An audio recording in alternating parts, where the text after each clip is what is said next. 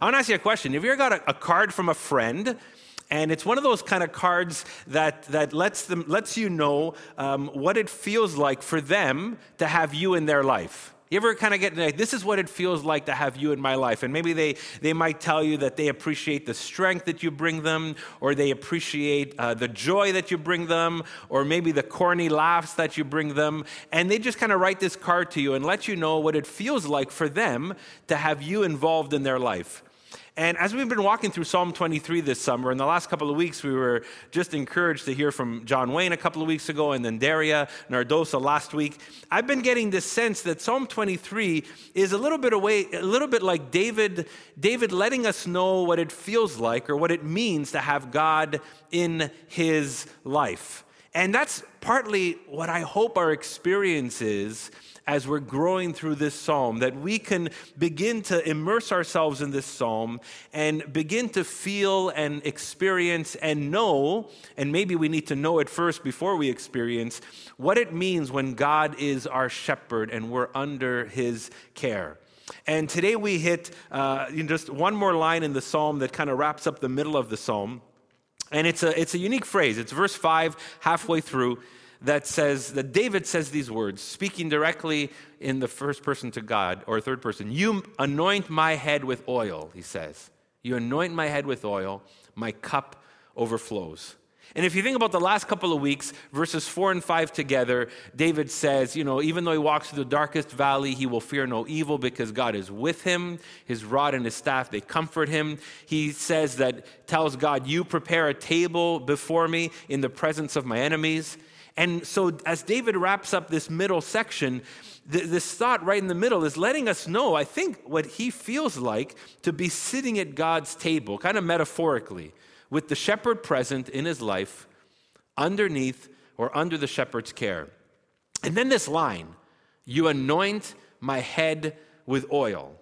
I don't know about you, but it sounds kind of strange. Like it's a very non-modern image. We got some teenagers here in the room too. Has anybody ever anointed you with oil at school? Any ceremonial thing? No? Okay, cool. Just checking. And so who gets anointed with oil anymore? I mean, I don't mean when, the biblical way of praying for someone and sometimes in that way, but this kind of big ceremonial way. I mean, I'll digress in this because I grew up in an Italian home, and when someone broke something, an older grandmother would pull out some oil and kind of like immerse that, the knee or the arm with oil. One day my sister, she had a skiing accident, and she came home, and we weren't sure if it was sprained or broken or hurt. We think it was slightly sprained. Well, my grandmother pulled out some oil, put it on her leg. We think by the end of that procedure, my grandmother broke her leg, and I think it was only sprained, but then she had to go to the hospital. That's not the good kind of anointing with oil. But let me get serious here. That image might feel foreign to us. And yet, it's very vivid in David's mind. You anoint my head with oil. There's something beautiful and important about that. So first thing is, in the ancient world, if you walked into a home and as a guest, it's very likely that you would be anointed with oil in some way, shape, or form. It'd be the way that the people in the home would be saying, welcome home. You're welcomed here. You're an honored guest in this place. You have a seat at our table, and we're so glad that you are here. And we want you to feel like this is your home. Kenneth Bailey, when he talks about how David writes this psalm in this specific line, he wants to help us understand, and he says it this way: no stone is left unturned in the host's effort to assure the guest was welcomed, honored, and beloved. So somehow David's relationship and experience with God helps him or makes him feel this way. And in a similar way, think about a shepherd and a sheep. Shepherd did not see the sheep as just a commodity. They were prized possessions, prized parts of the shepherd's life and well-being. And he loved these sheep. And God does not see you or me as just a pawn in history or a pawn in his plan, but he genuinely welcomes us into this covenant relationship with him that he invites us into. That's one of the images of anointing with oil. There's another image that a shepherd would have had, and it's connected to this idea of the sheep. So you get this common practice for shepherds. If sheep were entering a terrain or maybe a season during the year where there was just an increased amount of insects, The shepherd would have to prepare the sheep for it. Have you ever gone camping in June or walked through the forest after it rained and you forgot mosquito repellent and you left with 1,000 bites? That's like a glimpse of what sheep would feel going through terrain or a season when there was an increased amount of insects that would love to get at the sheep. And the sheep would go nuts in this environment. They did not know how to handle themselves. And you would too. I mean, if it's you or me in these moments, we're just so itchy and we don't know what to do. And these sheep would have this extreme kind of restlessness and they try and shake it off. And shepherds, if you speak to one or read about it, you get to understand that sheep would kind of go nuts in this moment. They'd bump into each other. They'd run into walls, they'd run into ravines, anything they could do to kind of shake off the irritation, even the pain of getting bitten by these insects. Well, the shepherd would anoint the sheep with oil, would pour oil over their head and over their face and around their ears and down their neck. And this oil mixture would protect the sheep walking through this terrain, would protect the sheep walking through this season. And they would be able to walk through it without being paralyzed, without getting so restless that they just could not do anything. And I think about that for you and me sometimes. Is there a season, maybe this season, that you're walking through? Maybe parts of our culture, maybe things that distract us, that feel like they paralyze us, or they obstruct us, or they gnaw at us, while we try and follow Christ in the middle of our world, while we try and be people of His kingdom versus instead of just the kingdom of this world. And God's presence covers us and immerses us and gets us through. And I'm going to come back to that later. But that's part of the image here, as David's saying, you anoint my head with oil. But there's another image that's very connected to the theme of Scripture, and it's not just in a matter of talking about sheep, but it's really a symbol of purpose. If you read through the Old Testament, you will have moments where you see scenes in the Old Testament where people are anointed with oil. And it reflects their calling and their vocation. It reflects their purpose and who they are. Often a priest or a prophet or a king would be anointed with oil to set them on the course of their calling or their vocation. Aaron, Moses' brother-in-law, was anointed with oil, into the priesthood. Different prophets were, different kings were. And there's this really cool scene when David, who writes this psalm, starts or kind of is launched into his new vocation as king. And at the time, Samuel was a prophet, and Israel had another king whose name was Saul, and Saul was not really doing the king job well. God's like, we need to make a shift here. He tells Samuel, and this is in 1 Samuel 16, verse 1. It's a great verse. Fill your horn with oil and be on your way. This is God telling Samuel to do this. I'm sending you to Jesse of Bethlehem. I have chosen one of his sons to be king. So here's Samuel being sent to really launch or call David into being king, and he brings a horn or a container full of oil because when this happens, he's going to anoint David with oil, and David is anointed as king. And this oil is a symbol of God's calling and God's purpose, specifically in his life.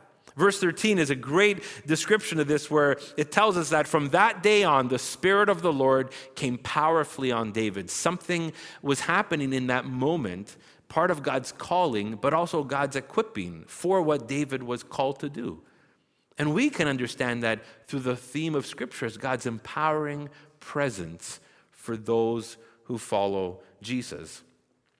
I never forget, I was young and I was considering my life and God's calling on my life, and I was considering what it may be serving in ministry full time, and I wrestled for 4 or 5 months just wondering, God, is this something you want me to do? Is this the way you want to lead me in life? I was open to doing whatever.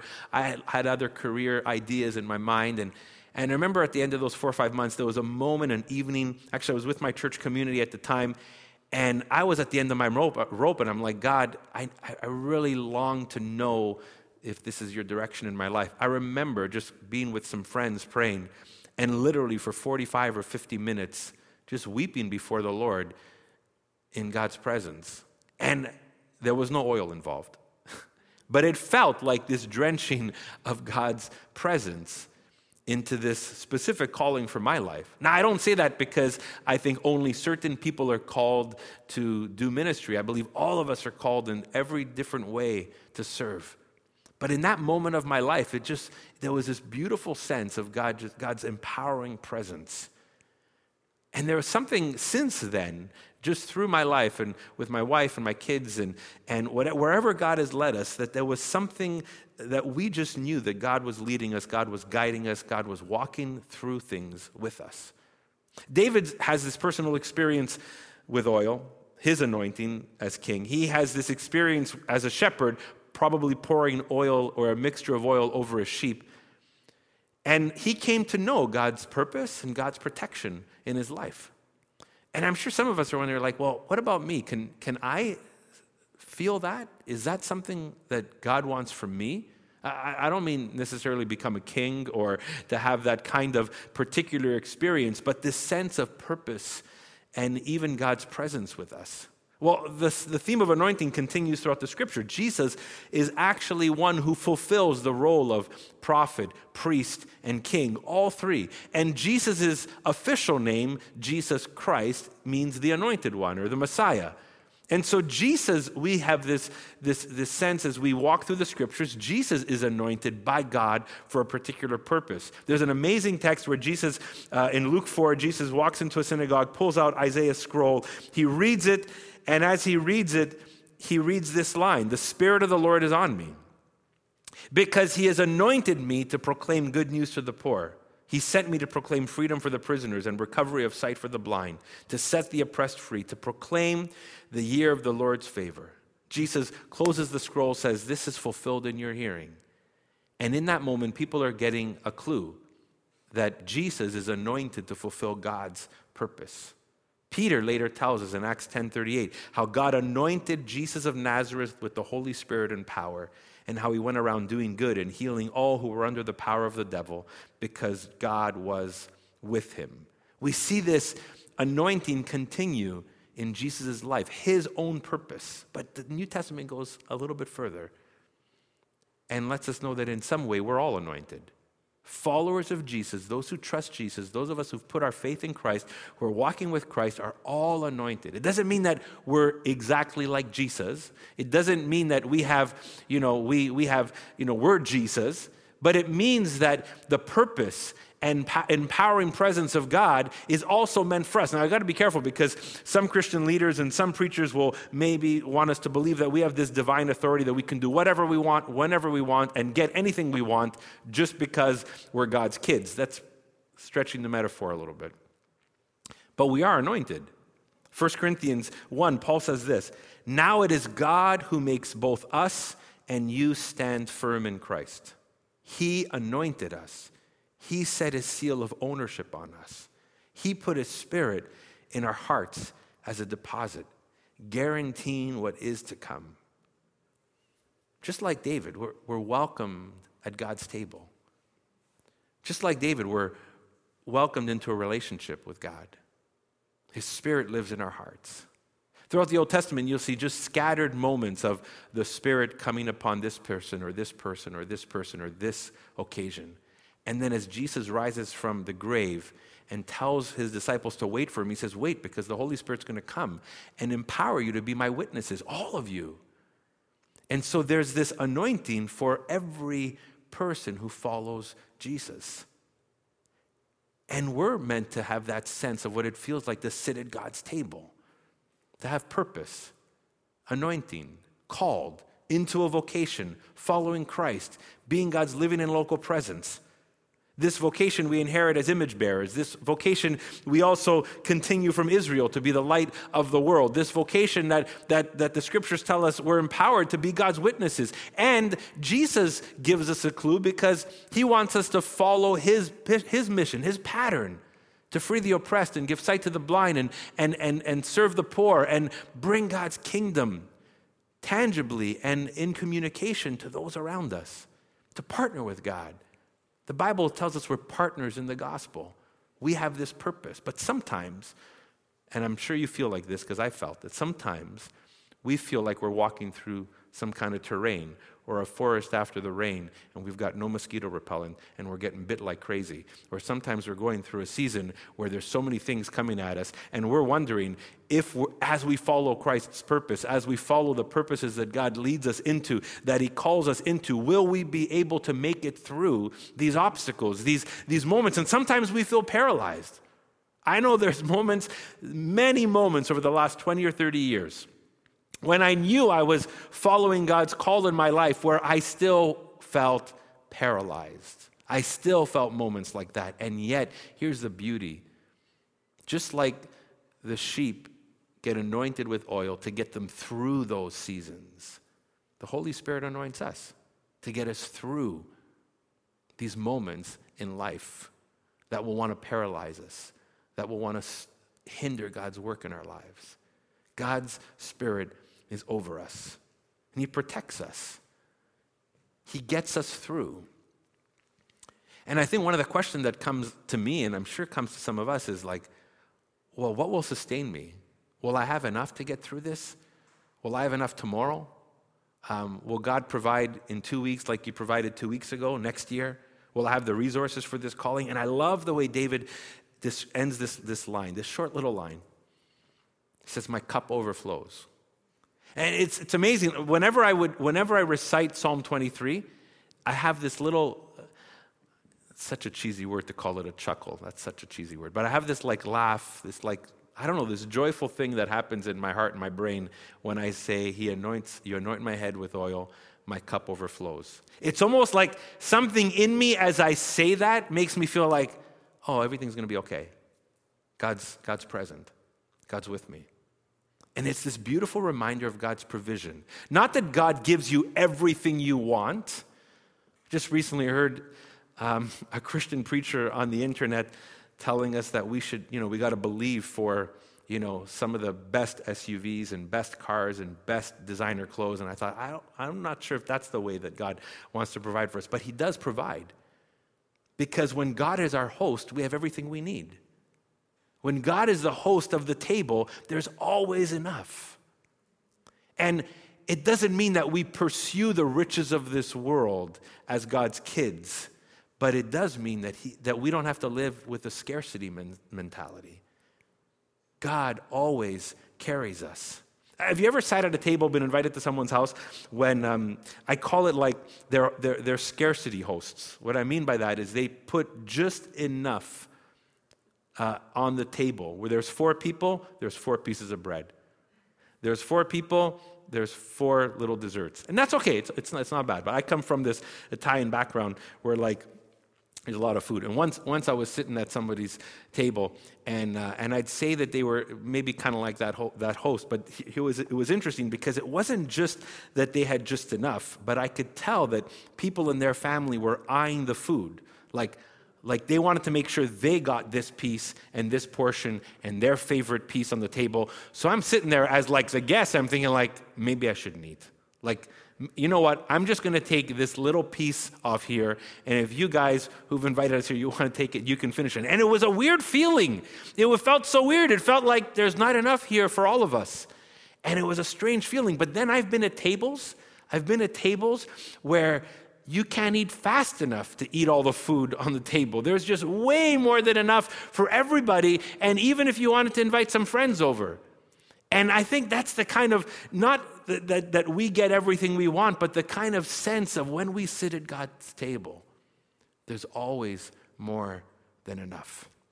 Our cup overflows. And the beauty of that is it overflows to people around us, to people in our lives, whether it's materially, emotionally, spiritually. And then the world looks and says, these are people who bless and who give and who are content and who don't stand beside the riches of the world and feel like they don't have anything, but feel that even what they do have, they feel freely to give it away.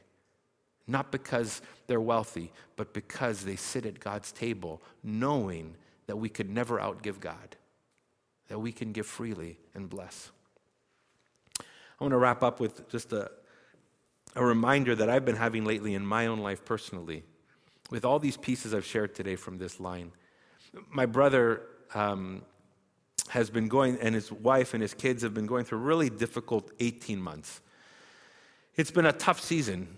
My sister-in-law was diagnosed with cancer over a year and a half ago, and she's gone through various chemo treatments over the last 18 months. People praying for them. As Christians as well, and us, we trust that God could intervene at any moment, do something miraculous. He has the power to do it. We believe in that. But I've also seen something beautiful in the middle of moments where healing hasn't happened, or chemo hasn't gone so well, or my sister-in-law had a very weak couple of weeks, or you don't know what the next few days or next few weeks or next few months hold. And as I've been watching them, my brother, my sister-in-law, my niece and nephew, I've noticed something, that even in this season, they're living out God's purpose. And even in this season, they're empowered by God's presence. And even in this season, in the middle of uncertainty, I see them serving their local church and serving their neighbors and blessing people around them. And my brother particularly blessing his wife and his kids, and my sister-in-law just being present even in her weakness for her kids, to enjoy their time together, their relationship. And I'm looking at that and I'm saying, okay, wait a second. Here's an example of people living out their purpose, knowing God's walking them through that season, and still, in a sense, living like their cup overflows, that others still get blessed, still get encouraged. And sometimes it's looking at a situation like that reminds you that we don't need to look at only the successful or great times in our life to know that this is possible in Christ. That even in the most difficult times, we're called. God leads us, God empowers us. And so I want to just encourage us today as we're coming to the end of this today. Some of us feel like we're living in a season of uncertainty. I've talked to so many people that feel like they're anxious or stressed or not knowing what's coming next. And I just want to let you know as we close today, God still has called you into a purpose. God is still protecting you. God is still providing. And we sit at his table. There's more than enough.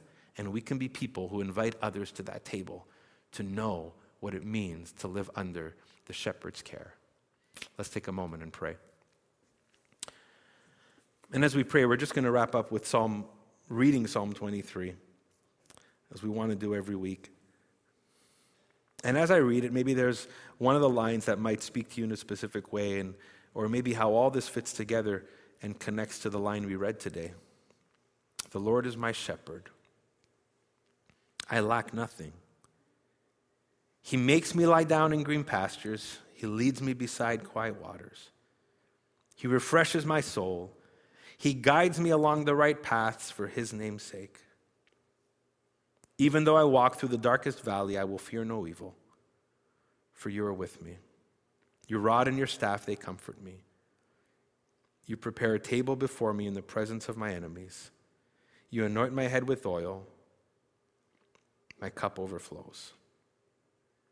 Surely goodness and mercy will follow me all the days of my life, and I will dwell in the house of the Lord forever. Yeah, our Heavenly Father, we just pause and I just pray for each and every one of us that we would be able to lean in to your empowering presence. None of us have to fake when times are bad or struggles are happening.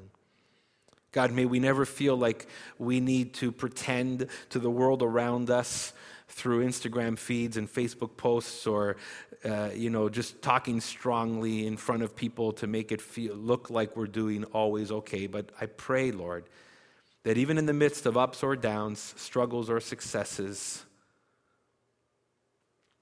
Lord, we would be able to know so deeply you're still calling us into purpose. You're still protecting us. You're still providing for us. God, may we trust that Jesus is leading us and guiding us and forming us into people, kingdom people, your kingdom people, that would be a witness to the world of what it means to serve a God that where there's always enough, so we can be a people of blessing and generosity and encouragement, even in moments of our own weakness, and showing our vulnerability to others, even in those moments being a blessing. God, we pray this in Jesus' name. Amen.